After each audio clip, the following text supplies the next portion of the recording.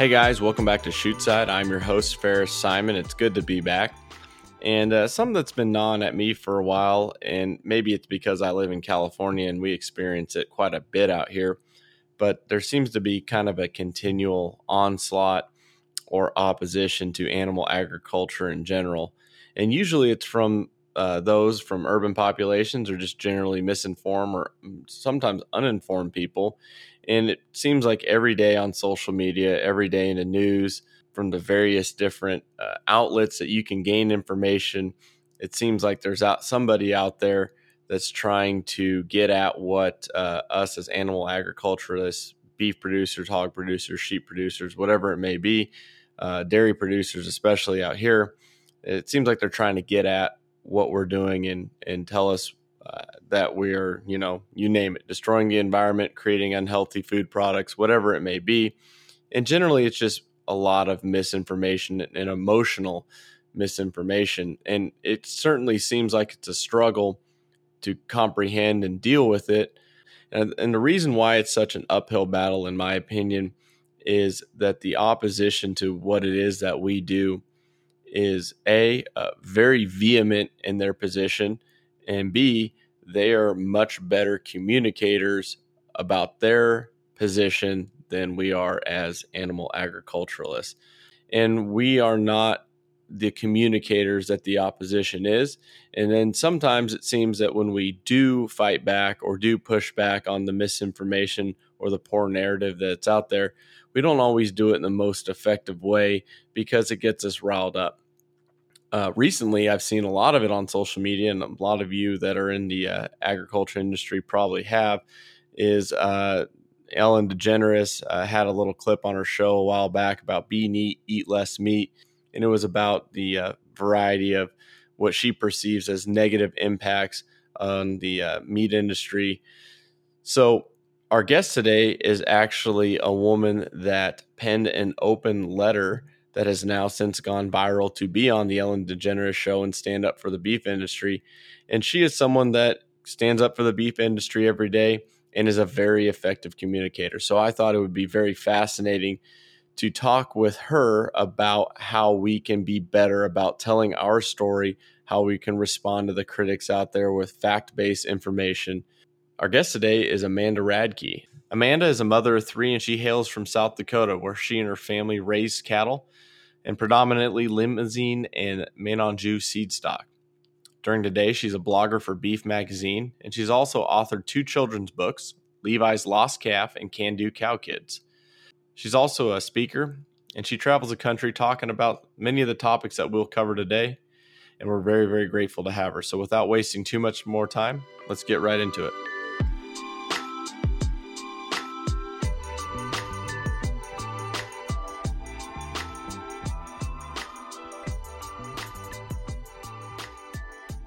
Well, Amanda, I appreciate you taking the time out of what seems to be a very busy schedule currently. Thank you for coming on the podcast. Thank you for taking the time to speak with us. I'm thrilled to be here visiting with you and having this opportunity to tell you a little bit about my week. Yeah, it's been a wild week. Before we get into the current viral nature of your being right now, give us a little bit of background. I've seen some articles you've written on the internet and stuff like that, but give us a little background for those of us who don't know you well and tell us kind of who you are and a little bit about you. Sure. Well, I grew up on a seed stock operation in South Dakota. My family is Knowles Limousin, and we raise, obviously, Limousin genetics. I farm with my parents and my husband, Tyler, and we also have Menonjou cattle. So we have some heifers we sell in the fall, and I'm a freelance writer and speaker. And so my primary market that I write in is for Beef Magazine at beefmagazine.com. I blog every Monday through Thursday, but I also write for several other ag publications, doing columns and news stories and that kind of thing. And I would say I focus largely on the consumer trends side of things. And so this is something that's kind of always been on my mind, even from a young age. I grew up showing calves and kind of saw what kids that would come to the county fair might say about our calves, when they were in the fitting chute or whatever we were doing. And and now to the other end of things where I'm working really on behalf of producers to ensure that we have our freedom to farm and our freedom of food choices, and really working to dispel some of these industry myths, I guess, is what you could describe how I spend most of my days. So it's safe to say that you have a communications and maybe even a PR type background. Yes, I went to South Dakota State University for ag communications. I have worked for some public relations firms over the years, but primarily a journalist, or I guess a blogger at heart. So writing and speaking is really where my skill set lies in, or where my passions are. So let's get into what has really been brewing lately. I like we spoke before we got on here to record. You've been all over my news feed on Facebook. I saw that you've done some TV shows and things like that. But maybe I'll take one step back. I see it a lot out here, being from California. Obviously, California is I don't even want to call it left leaning. I mean, it's solidly in the left. A bunch of the population has a liberal outlook. They think, as farmers, ranchers, dairy people, that we're trying to do harm not only to them, but our animals. And it's a constant, maybe the right word isn't assault, but it feels like that at times. There's folks out there that maybe don't understand what it is that we do for a living, don't understand the lifestyle that we lead, and they take objection to that. Why don't you tell us a little bit about how your week has kind of been intertwined with this, and that'll kind of set the basis for the rest of the conversation.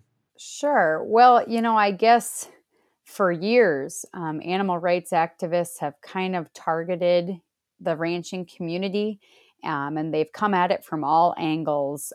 First, it was animal welfare and animal rights, and they've gone the nutrition angle and tried to demonize saturated fats and proteins in the diet that come from animal products. Then they went religion and tried to go after the Christians for eating meat. And as they've tried all these different tactics, it seems like the big one that's really sticking is the climate change deal.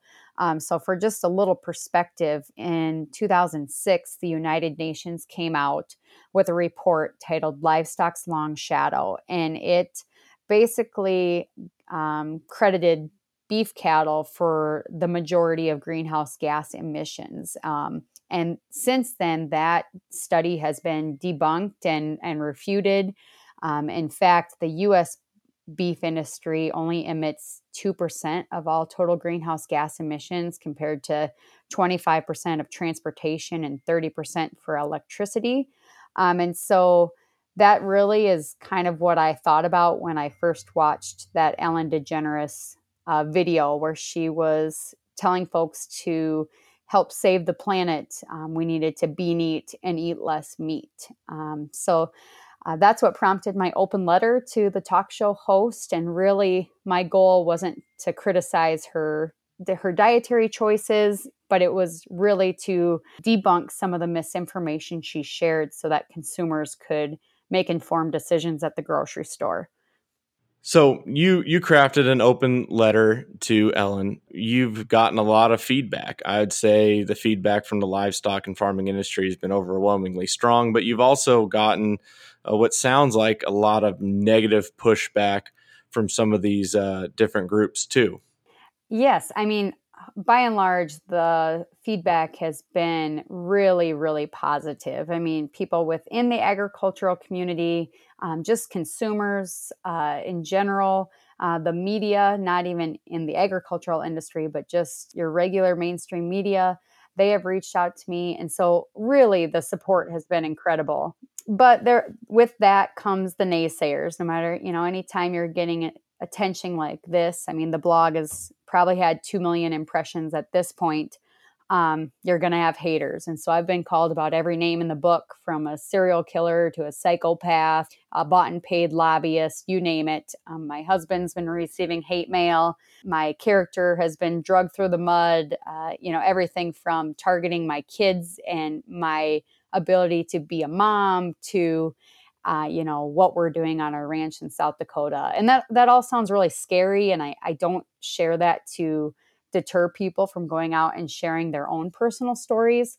But it kind of comes with the territory. And so I really focus on the 95% of folks that just genuinely want to know where their food comes from and how that beef gets to the dinner plate. And hopefully, those quiet majority that are just reading and observing, they see, the moral character of the crazy activists, and they can compare and contrast it to the level-headed beef producers who are having these conversations. And so that's kind of how I approach it. Like you had mentioned, so often we feel attacked, and it's very easy to get defensive or to laugh and think, oh, that naive consumer, how do they not understand this stuff? Or why are they criticizing what I do? And neither one of those reactions are really constructive towards bridging the gap and building those relationships with our consumers.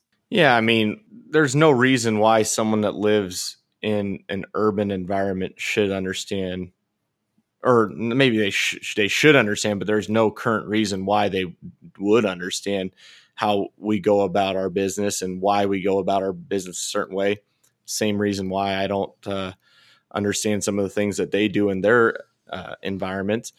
But, I think we could all agree that these really extreme personalities with some of these animal rights activists, we're not going to be changing their opinion. They are very formidable in the sense of they're one track minded.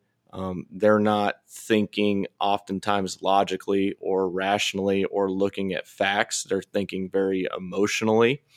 And I'm a big believer that the more emotional you think, the less fact-based and logic-based your decisions become. But with that said, those folks have the resources and the storytelling ability and the reach to really affect a lot of the fence riders or the people that are maybe uneducated and maybe sway them in a direction that they would look down on us on how we operate and within the beef industry and within the animal agriculture industry in general. We always hear that we should be doing a little bit more as producers, and there's not a producer on this planet, farmer, rancher, dairyman, that doesn't believe what they're doing is right, not only for the consumer and the animal, but we all have everyone's best interests in mind, but we're very poor at communicating that to the outside world.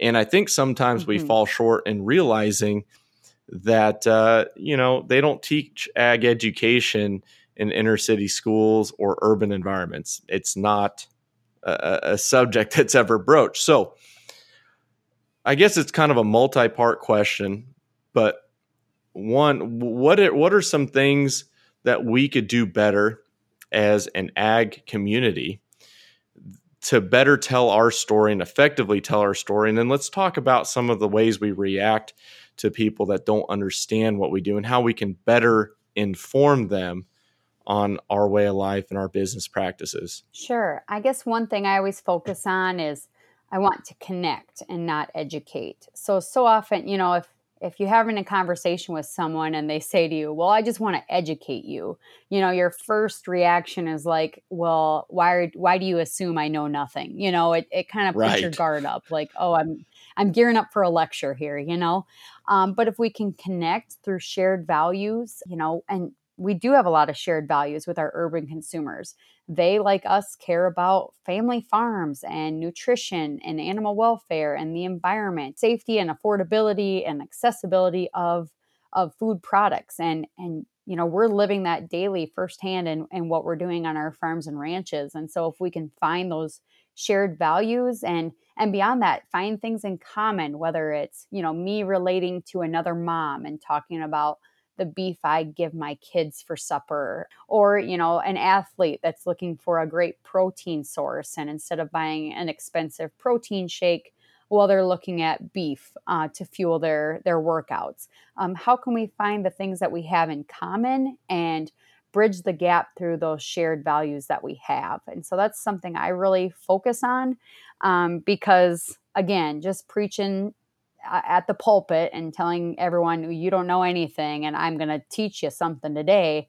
That's just really not attractive. That's one thing I think about pretty heavily. And sometimes that means kind of biting your tongue and not saying what you really want to say in order to find that shared value. Practice makes perfect too, I think, and just going out of your comfort zone and talking to people. It's really easy to just talk in our own agricultural circles. Going beyond our own pasture gates or our own show barns is there's people that want to know where their food comes from, and we have to be willing to take a second to visit with them. I really like what you said there. I never even considered that. When you say I'm going to educate you, that you kind of put up a veil of, well, you're not as smart as me on this. And like we said, there's no reason they should be educated on it given the current set of circumstances. But let's say you encounter someone at a county fair or a grocery store and they tell you maybe it probably happens less in South Dakota than it does in California. But they say, hey, look, your operation is poisoning and killing the environment and, meats murder or whatnot. One of the, name any one of the million different attacks that we've seen. What's the best way for us to respond to that? Obviously calmly and collected and somewhat fact-based, but do you have any suggestions there on maybe what that first line should be or the thought process, just going in a little deeper to what you said? Science isn't sexy, right? Emotion is attractive and cool and, gets people excited and makes people feel things. And in agriculture, we have so much science and research to back up literally every practice that we do and follow. And because of this science, we've been able to produce more beef using fewer resources than ever before. I mean, it's an incredible story in and of itself, but is it cool? Is it sexy? No, probably not. So that's really the first hurdle, is making it an attractive message, something that consumers are really interested in hearing, because all they're seeing right now is the clickbait headlines. Cow farts are ending the world as we know it, right? And that sticks in people's minds. And so one thing I do in some of my speaking and my travels is I do social media workshops where I will work with kids and teaching them the right ways to approach these conversations online. And so I always like to tell this story. I was at a conference in Michigan and I was working with some dairy kids. And one of the things I had them do was practice their elevator speech, which is who you are, where you come from, and, just a quick, snippet of what you do on your farm to produce dairy for people to enjoy. And so then once I had the kids practice their elevator speeches, I said, okay, now I'm going to play the role of the consumer and ask you some tough questions about the dairy industry. And so I asked for volunteers and there really wasn't, but there was this ornery, 13-year-old kid. And I was like, I'm going to get this kid good. And so he came up and he gave his elevator speech and said, I'm a 5th-generation dairy farmer and my family raises cheese, yogurt, and ice cream for yours to enjoy. And I said, wait just a minute. You mean you have cows that are farting the methane into the environment and they're destroying the ozone layers with their gas? And he looked at me and he got real serious and he put a hand on his hip and he said, you know what, Amanda, girls fart too. And I about died of embarrassment. I mean, here I am, the speaker, and I mean, he got me so good. I mean, I was just sweating. I just go sit down. I don't even know what to say. But I tell that story because, and this is what I told the kids that day. I said, good comeback. You stumped the speaker today. But if I was actually a consumer in the grocery store, do you think I bought a jug of milk that day? And if I did I feel good about it? Or did I maybe look at the almond milk instead because you were kind of a jerk? And so I told the kids, what you should have said is, I hear you're concerned about the environment. And on my dairy farm, we are too. And this is what we're doing every day to ensure that we're caring for our natural resources and we're sustainable and, being environmentally minded with everything we do. And then taking the discussion from there. So it's really ultimately at its core, it's listening first and then finding that way to bridge the gap by sharing a story that really connects you. And and endears you to that consumer instead of dismissing their concerns. No, that's a very, very good point. Because I think, and I like that you brought up the internet in the earlier part of that little segment, because there's so much of this battle is waged online currently. And it's really easy to say Mm-hmm. awful things on the internet when you're not face to face. I think we see that issue percolating through society in all facets, but the listening first and then responding with a common cause, I think, is very important now that you bring that up, because in a lot of ways, we probably have, as an industry, have the same concerns that the consumer does, like you're saying, Mm-hmm. but they're not aware that we're actually being diligent going after those concerns and trying to take care of them. They don't realize that a cow calf producers aren't utilizing a scorched earth policy when it comes to how much grass their cows consume, right? If we torch Right. the Mm-hmm. pastures and overstock, we're out of business. That's not sustainable. That Mm-hmm. is not a sustainable operation. So, what you're saying, just to recap, is to listen, respond with less science, find the common ground, and explain how your own personal operation is combating really the same issues that both parties are deep down concerned about. Yeah, and I don't think we have to ditch science completely because I think facts really help beef up an argument, but it never fails. I'll follow this advice and even with this situation that's unfolding right now, people are saying, well, maybe you're okay, but what about the factory farmers? It's like they've met me and maybe they think I'm okay because they got to have a conversation with me, but surely the rest of the agriculture industry must be bad, right? And so, again, it's just about making that connection one person at a time, and sometimes it works out and sometimes it doesn't, and people are going to find the negative if that's what they want. I mean, that's what these keyboard warriors who think they're armchair farmers basically just do all day every day. um, but really it's just about making that effort to connect with the folks that just genuinely want to understand more about agriculture and unfortunately didn't get to grow up in it or be a part of it like you and I have. I mean, what a blessing it is to grow up in agriculture and know these things so that when you go in the grocery store, we don't feel the guilt or the fear or the worry because we're confident in our food supply because we're part of it. And so they don't have that lens or that viewpoint. And so understanding that, we kind of have to help fill in those gaps. I think it's also important that we keep our emotional cool, because I get Mhm. frustrated as well, just as bad as the next person, when someone tells me that has no experience running cows that I'm doing a poor job at running my own cows. And I'm like, look, you sit in an office every day and you don't have the first idea. Who are you to tell me how to operate my ranch? But I think we need to be careful, like you said, when we respond, to keep our cool, utilize fact-based arguments, and find that middle ground, because there's not a quicker way to make an enemy than to have a flared up emotional reaction to the way some of these people are approaching us. Well, and that's what they want, right? They want you to look irrational Absolutely. and angry and not level-headed. So you're letting them win by, getting sucked into that. And so I mean, I had someone take my picture that I had posted when I was trying to, ask to be on the Ellen show, and they photoshopped it and said, I mean, it was this whole thing. Ellen, can I come on your show and talk about how I murder animals? Sincerely, a South Dakota psychopath. And I kind of laughed because I was like, well, good one, that Yeah. was, creative, but also just mad because it's like, wow, what is wrong with this guy?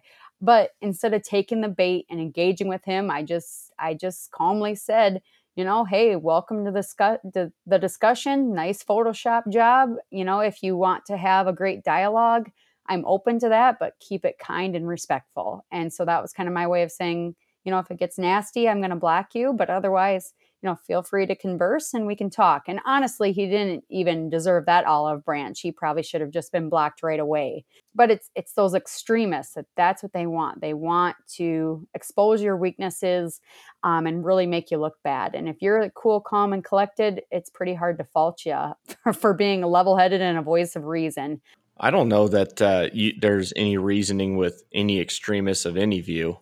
And unfortunately, like we said earlier, I don't know that there's anything we can do to win over an extremist in this argument. But hopefully the folks that are just trying, like you said, trying to digest more information, learn where their food's coming from. I'm just as worried about the food that I consume and my family consumes as the person buying it at the grocery store. I mean, obviously as a producer, we want a safe, sustainable food source. The point being is I really like some of the sentiments you had on how to effectively communicate our position without getting riled up and inflammatory. I think that's very important. I don't blame you, honestly, for being in California and being mad because, I mean, a good example of this is in South Dakota, I live in a state that largely understands cattle production and why those cows are on the range. But in California, the nanny state where the land is better off left barren and livestock aren't allowed to be anywhere. And then we wonder why there's wildfires. It's just like that connection just isn't being made, that cattle are an integral part of maintaining this range and reducing the brush, which slows the spread of wildfires and promotes new growth and healthy grasslands. And man, yes, I can see why you get fired up where you are, because it's got to be a frustrating place to operate with both hands tied behind your back. It certainly is. It's and I've said it on previous episodes, or maybe it was the one I did on Stock Talk, but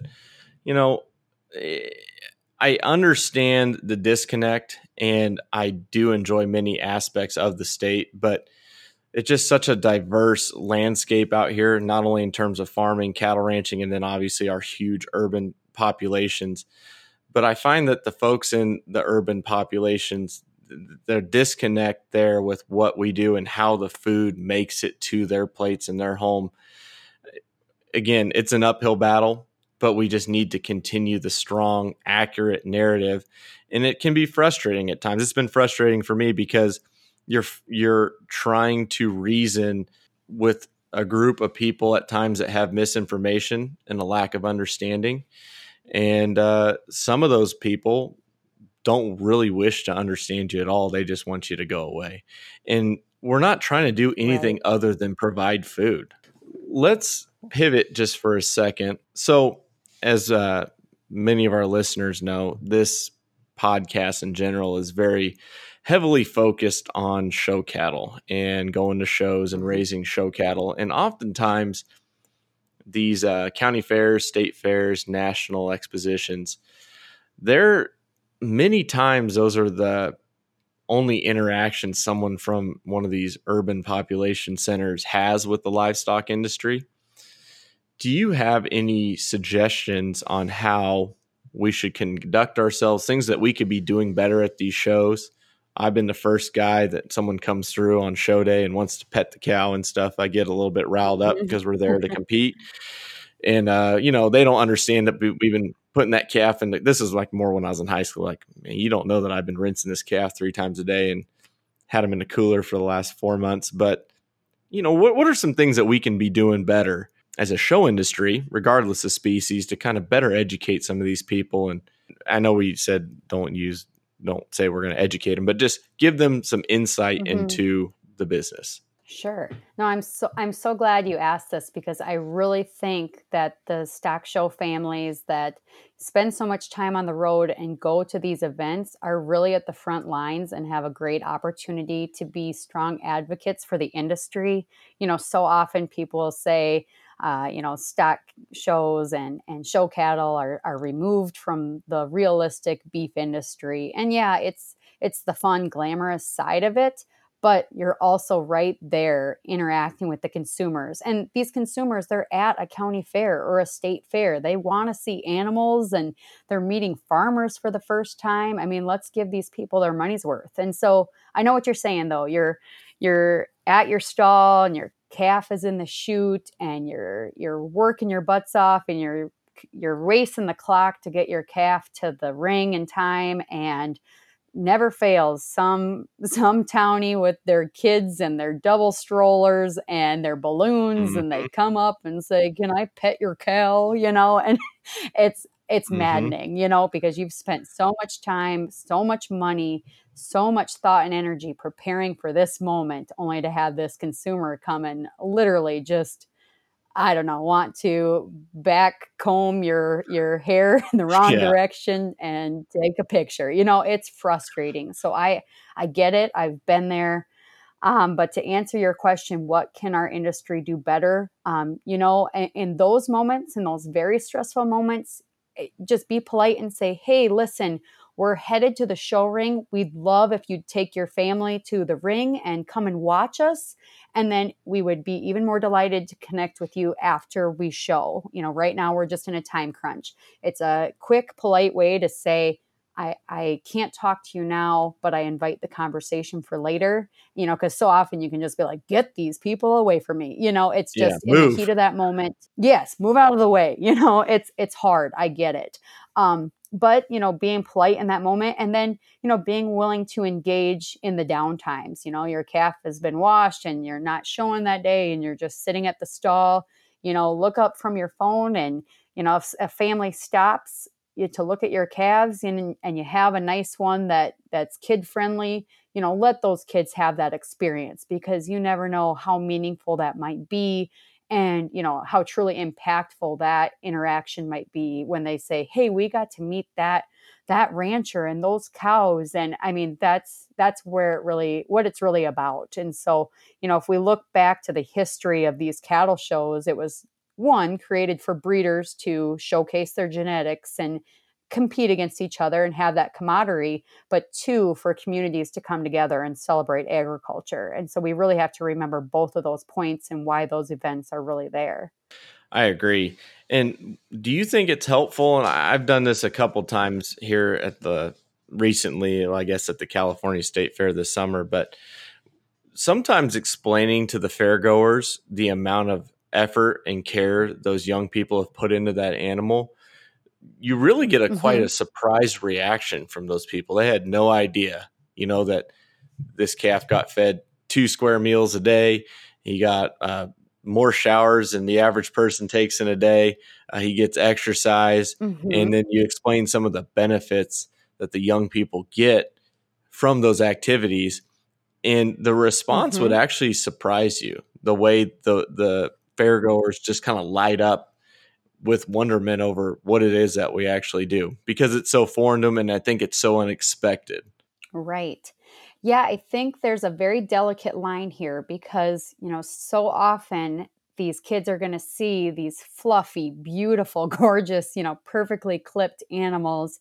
And it's a pretty easy jump to say, "Wow, that looks like a teddy bear," or "That looks like, my dog or cat that I love at home." And then pretty soon they're wondering, "Well, how can you eat your cute pet? I could never do that to mine." And so, I think it's a really cool way to connect. And how I like to spin that a little bit is, we're not just there to show cattle or livestock, whatever it might be. We're there really developing youth. And so, how can we highlight the kids that are there, and, their hard work, their dedication, their discipline, their leadership skills, their passion, their respect for life and for the land, and how this is a family event, and how we're growing, gaining friendships and connections, and really just a love for agriculture.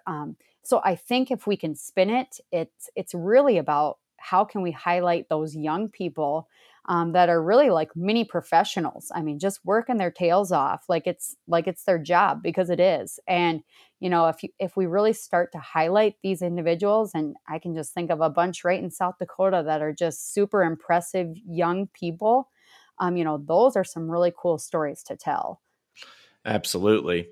Now, going back to the how can you eat your pet in that narrative, I mean, is there a different way that we should present the livestock, in the sense that, yes, we care for them, but it's not really the same thing as my dog or my cat? Is there a different way we should portray that to the public? It's tough because as a society, we're kind of suffering from the Disney effect. So, in every movie and story that's out there, it's the animal that walks and talks and has the emotions. And it's the people who are kind of the sideline characters. And so, people really think that that cow has the emotional capacity as a human being. And it's almost elevated the value of that animal above and beyond any person. But right, we love our heifers and steers. We work on these projects day in and day out. But it's a hard sell. Like I said, it's a delicate thing because to be able to say, well, I spend the majority of my time with this market animal, and at the end of it, I'm gonna put him in my freezer. That's really really tough if you don't have the perspective of understanding the circle of life and the value that that beef animal brings to providing nutritious beef and also life enriching byproducts. So I guess I'm not quite sure how to answer your question because consumers respond in different ways. So some of them might just take that information and, oh, that's really neat. That animal gets a bath twice a day and you use shampoo and wow, how cool. But others might really go to that kind of harder place where you get yourself in a corner and you don't quite know how to explain that circle of life and that interaction. And it's again, we have that vantage point from a very young age of understanding that circle of life and knowing what that market animal is actually destined to do. That's part of that 4-H members project, beyond having them on the halter.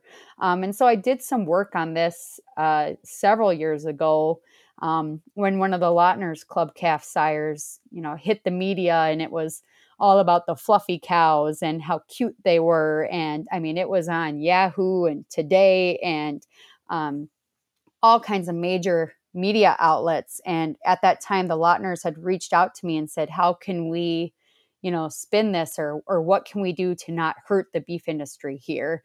And so that's kind of what we landed on, was really, highlighting the junior youth that we are developing as part of this project. And trying not to make these animals seem like pets. And even if they are our pets for a summer or for a year or for as long as they're in our show barn, that's maybe not the right angle to go with when we're talking with consumers at the shows.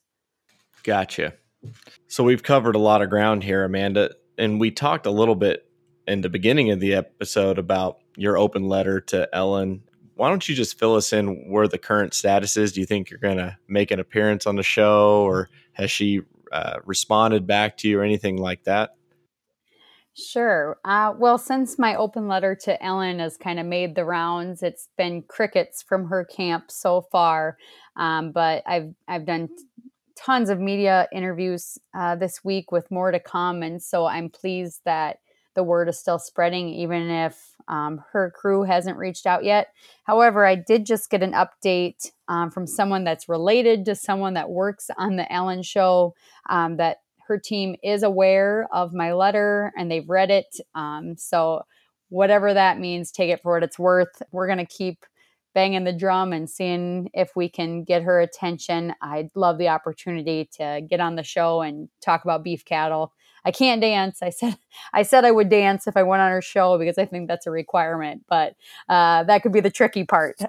So I would encourage anyone, listening to this to continue. I appreciate if you've helped me along the way so far, but continue tagging Ellen or sharing my post or anyone else who's, taken the time to share their stories.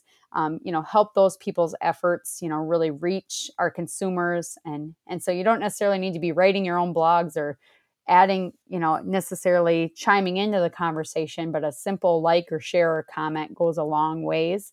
And so I'd encourage people to engage that way at the bare minimum. But of course, it'd be awesome and incredible if everyone took the time to share their own personal stories as well.